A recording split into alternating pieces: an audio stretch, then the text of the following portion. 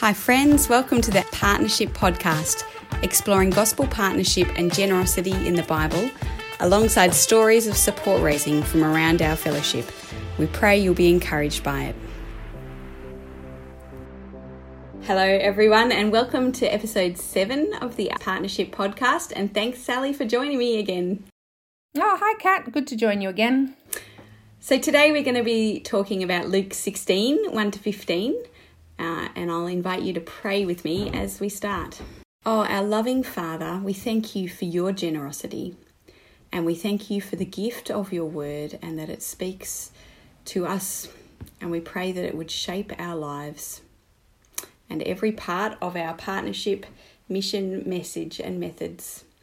And we pray today that you'd help us to grow in shrewdness in thinking about money, that you'd help us to be faithful in our support raising duties and in how we handle money. That you'd help us to make eternal friends, and that you'd encourage us to keep serving you and not serving money. Father, please strengthen and encourage us as we hear and talk about all these things, and we pray it in Jesus' name. Amen. Amen. Thanks, Kat. So now we're going to read Luke 16, 1 to 15, and I'm reading from the ESV. He also said to the disciples, "There was a rich man who had a manager, and charges were brought to him that this man was wasting his possessions. And he called him and he said to him, 'What is this that I hear about you? Turn in the account of your management, for you can no longer be a manager.' And the manager said to himself, 'What shall I do, since my master is taking the management away from me? I'm not strong enough to dig, and I'm ashamed to beg. I've decided what to do, so that when I'm removed from management, people may receive me into their houses.' So summoning his master's debtors one by one, he said to the first, 'How much do you owe my master?' He said, 100 measures of oil. He said to him, 'Take your bill and sit down quickly and write 50. Then he said to another, 'And how much do you owe?' He said, 100 measures of wheat. He said to him, 'Take your bill and write 80. The master commended the dishonest manager for his shrewdness. For the sons of this world are more shrewd in dealing with their own generation than the sons of light. I tell you, make friends for yourselves by means of unrighteous wealth, so that when it fails, they may receive you into the eternal dwellings. One who is faithful in a very little is also faithful in much, and one who is dishonest in a very little is also dishonest in much. If then you have not been faithful in the unrighteous wealth, who will entrust to you the true riches? And if you have not been faithful in that which is another's, who will give you that which is your own? No servant can serve two masters, for either he will hate the one and love the other, or he will be devoted to the one and despise the other. You cannot serve God and money." The Pharisees, who were lovers of money, heard all these things, and they ridiculed him. And he said to them, "You are those who justify yourselves before men, but God knows your hearts. For what is exalted among men is an abomination in the sight of God." Well, I feel like this is not always everyone's favourite passage to discuss or to spend time thinking deeply about. But there's certainly a lot here in the passage about material resources and how they are used for the kingdom and for God's purposes. Yeah, definitely. Yeah, I think, we often talk about the kind of last part, so verse 10 to 13. We don't think so much about this beginning part about the shrewd manager.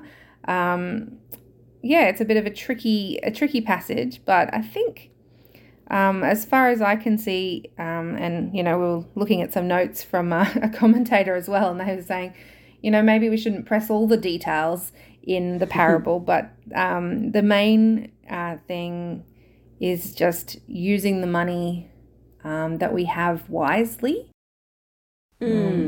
Shrewdly, yeah. Shrewdly, yeah. Yeah, and I think I was thinking a bit about that verse 9 particularly.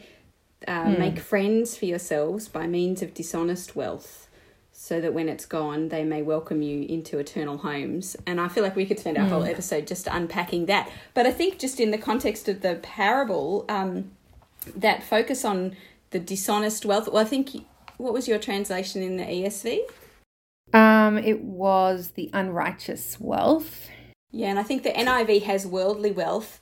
The Greek has the ektu memona tes adikias, which is the unrighteous mammon. Like there's a real sense of unrighteousness or injustice that goes with that.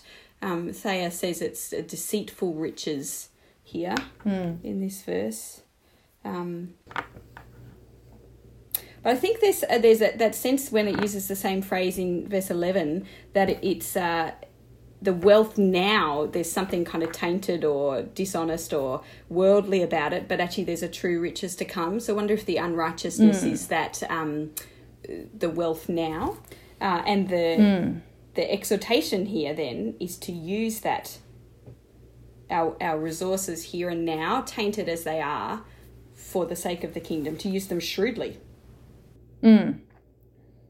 Yeah, absolutely. And, you know, and not just shrewdly, but he says, verse 9, and I tell you, make friends for yourselves by means of unrighteous wealth, so that when it fails, they may receive you into eternal dwellings. So, helping out other people through a generous use of money, and God will give an eternal reward is maybe where that's sort of heading, that idea of an eternal reward through generous use of the worldly or unrighteous wealth.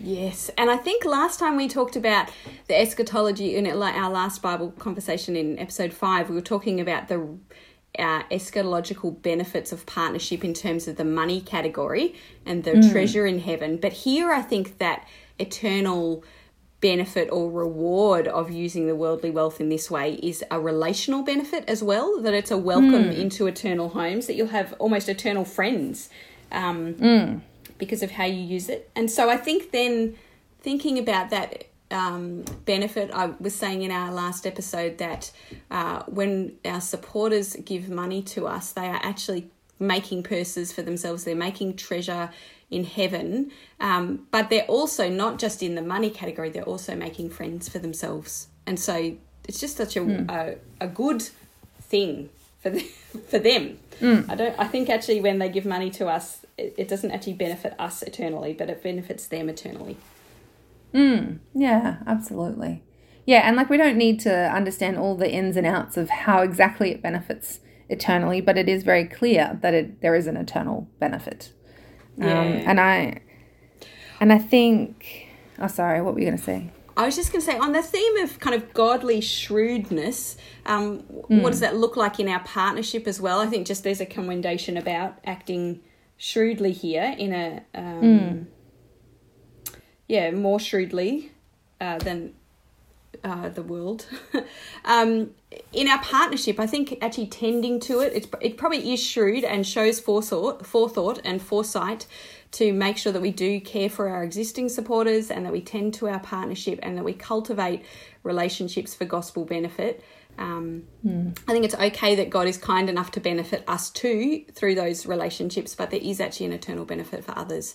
And so I think it's not a shrewd thing, and we probably maybe could be accused of being less shrewd, the children of light being less shrewd than the others in our generation, when we ignore our partnership and kind of cut off our resourcing of our ministry through our busyness or just not engaging in partnership work sufficiently. Yeah, that's an interesting idea. And also, I think verse 10 is really helpful. You know, one who is faithful in very little is also faithful in much, and one who's dishonest in very little is dishonest in much. And actually, you know, we need to be faithful in what God has given us. You know, we don't want to go down the path of saying, well, if we're faithful, God will just give us more and more and more wealth in this life. There's obviously a danger in going there. But at the same time, this passage does say, if then you have not been faithful in the unrighteous wealth, who will entrust to you the true riches? So being faithful in what God has given us now actually means that God will entrust us more responsibility, more resources in the life to come. And again, it's the eternal benefit being in the money, the riches kind of category of thinking. Yeah. I think this has real application to how we think about teaching students as well. And I know I heard this when I was a student, and it was really significant, thinking, about how I don't have much money now, but I need to learn how to give now so that I can become generous later. And I think actually God's brought lots of fruit from that exhortation to be generous when I didn't have much money. Yeah, I'm really thankful for that teaching. Absolutely. I agree. I think that was something that I also learnt as a student, which has definitely helped over the years. Yeah, and I think it also helps you with, the idea about not serving God and money. So, when you are faithful with a small amount, say, for example, as a student, thinking about how you can use your money for God, that helps you not to be chasing after money, even once, the full-time salary starts coming in. Because you already started on that perspective of actually serving God first. And so kind of having that theology right as a student actually really makes a difference once you start earning the money to protect you against seeking after money as the main aim. Yeah, and I sometimes talk to staff who are talking with me about how to approach graduates, and they realise once they start to talk to graduates that they actually haven't been very well formed in thinking about generosity and money, which in some way, that's not very shrewd of us if we haven't set up our graduates well, and it doesn't set them up well for thinking about treasure in heaven and for, or even like in verse 12, if you've not been faithful with what belongs to another, who will give you what is your own?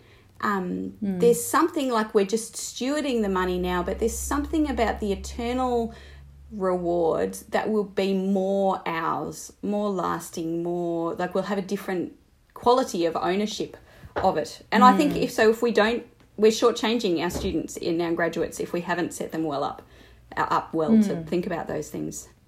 Definitely. I think that's really key. Yeah, definitely. I think verse 13 is really significant. No slave can serve two masters, for a slave will either hate the one and love the other, or be devoted to the one and despise the other. You cannot serve God and wealth.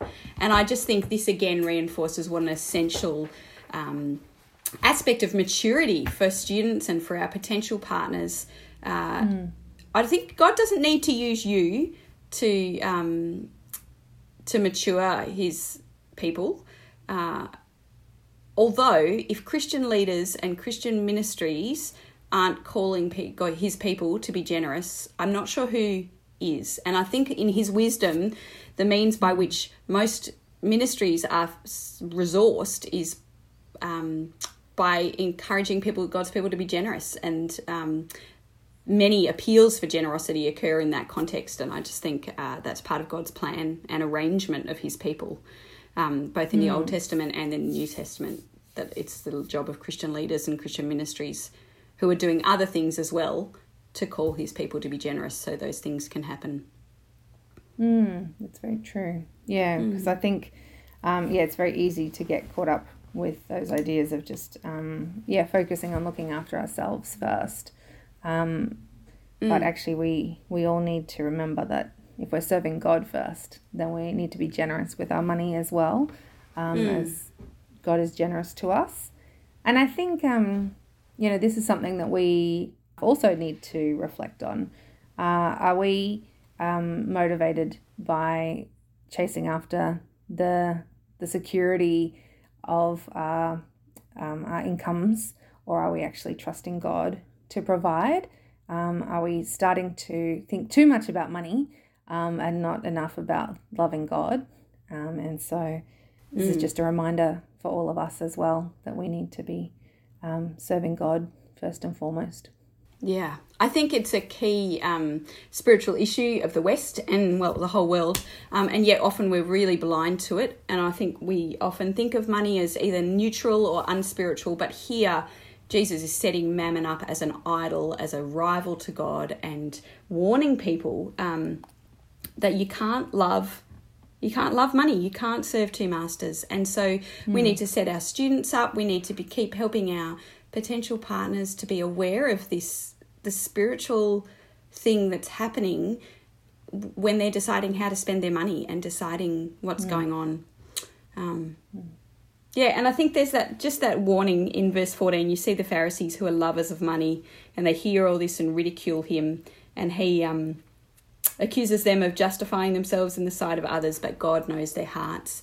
And that greed, that love of money that other people, what does it say? It's prized by human beings. It's an abomination in the sight of God. And I just think that's that strong warning that we saw like in chapter 12, to take care and to be on guard against the danger of money. Yeah, definitely. Definitely. Do you want to lead us in praying, Sal, as we finish up? Absolutely. Heavenly Father, we thank you for the opportunity that we have to learn more of your heart, and the way that you warn us about the dangers of chasing money, and the way that we can use money to be faithful and to build our eternity. Thank you, Lord, that you have provided for each of us. And we do pray, Lord, that you would help us as we continue to, seek you first, seek to love you wholeheartedly, not to chase money. Help us to encourage students and potential supporters to be considering how they're using their wealth for you, and reminding people and ourselves that we cannot serve you and money. And help us not to be lovers of money, but to be lovers of you. And so we pray this in your name. Amen. Amen. Well, thanks, Sally, for joining me to chat. And we'll be back next time, or in 2 episodes, for episode 9, and continuing our explorations of partnership ministry in the Gospels. Okay, bye for now.